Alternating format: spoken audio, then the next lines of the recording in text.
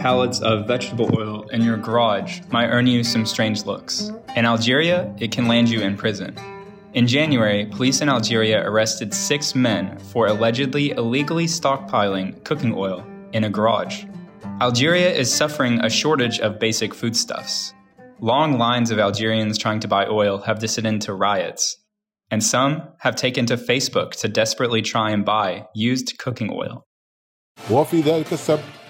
On that Saturday, the city's residents were invited to stand in endless lines for the chance of a bottle of table oil. Yes, a bottle of table oil. Yes, endless lines carefully watched by a whole squadron of police officers. As supply chains around the world break down, Algeria is not the only country struggling with food shortages. But Algeria faces a unique challenge. The country's constitution demands that the government protect consumers' economic rights, meaning that the government regulates prices in Algeria. Politicians have so far insisted on maintaining strict price controls for oil.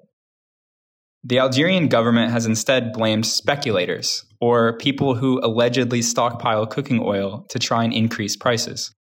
Last year, Parliament passed a spate of laws to crack down on the supposed behavior. Bizarrely, one law banned the sale of oil to anyone under the age of 18. But other laws were more severe. The maximum sentence for speculation was increased to 20 years in prison. And since October 2021, 257 people have been arrested. State media has called merchants who raise the price of cooking oil bloodsuckers. But shopkeepers in Algeria say they're being made scapegoats for failed government policy. The price of oil is capped. The manufacturer can't win. He can't sell it to retailers for more than 600 dinars because the retailer himself has to sell it for 600 dinars. Nobody can earn anything, not a single penny, because it is a subsidized price, capped by the state.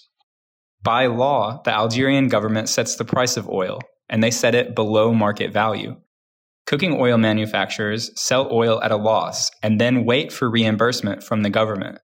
But multiple companies claim that the government hasn't paid them, and at least one company is now on the verge of bankruptcy.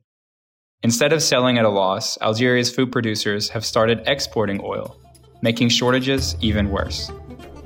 During the month of Ramadan, the Algerian government has been under immense pressure to resolve the country's food shortages.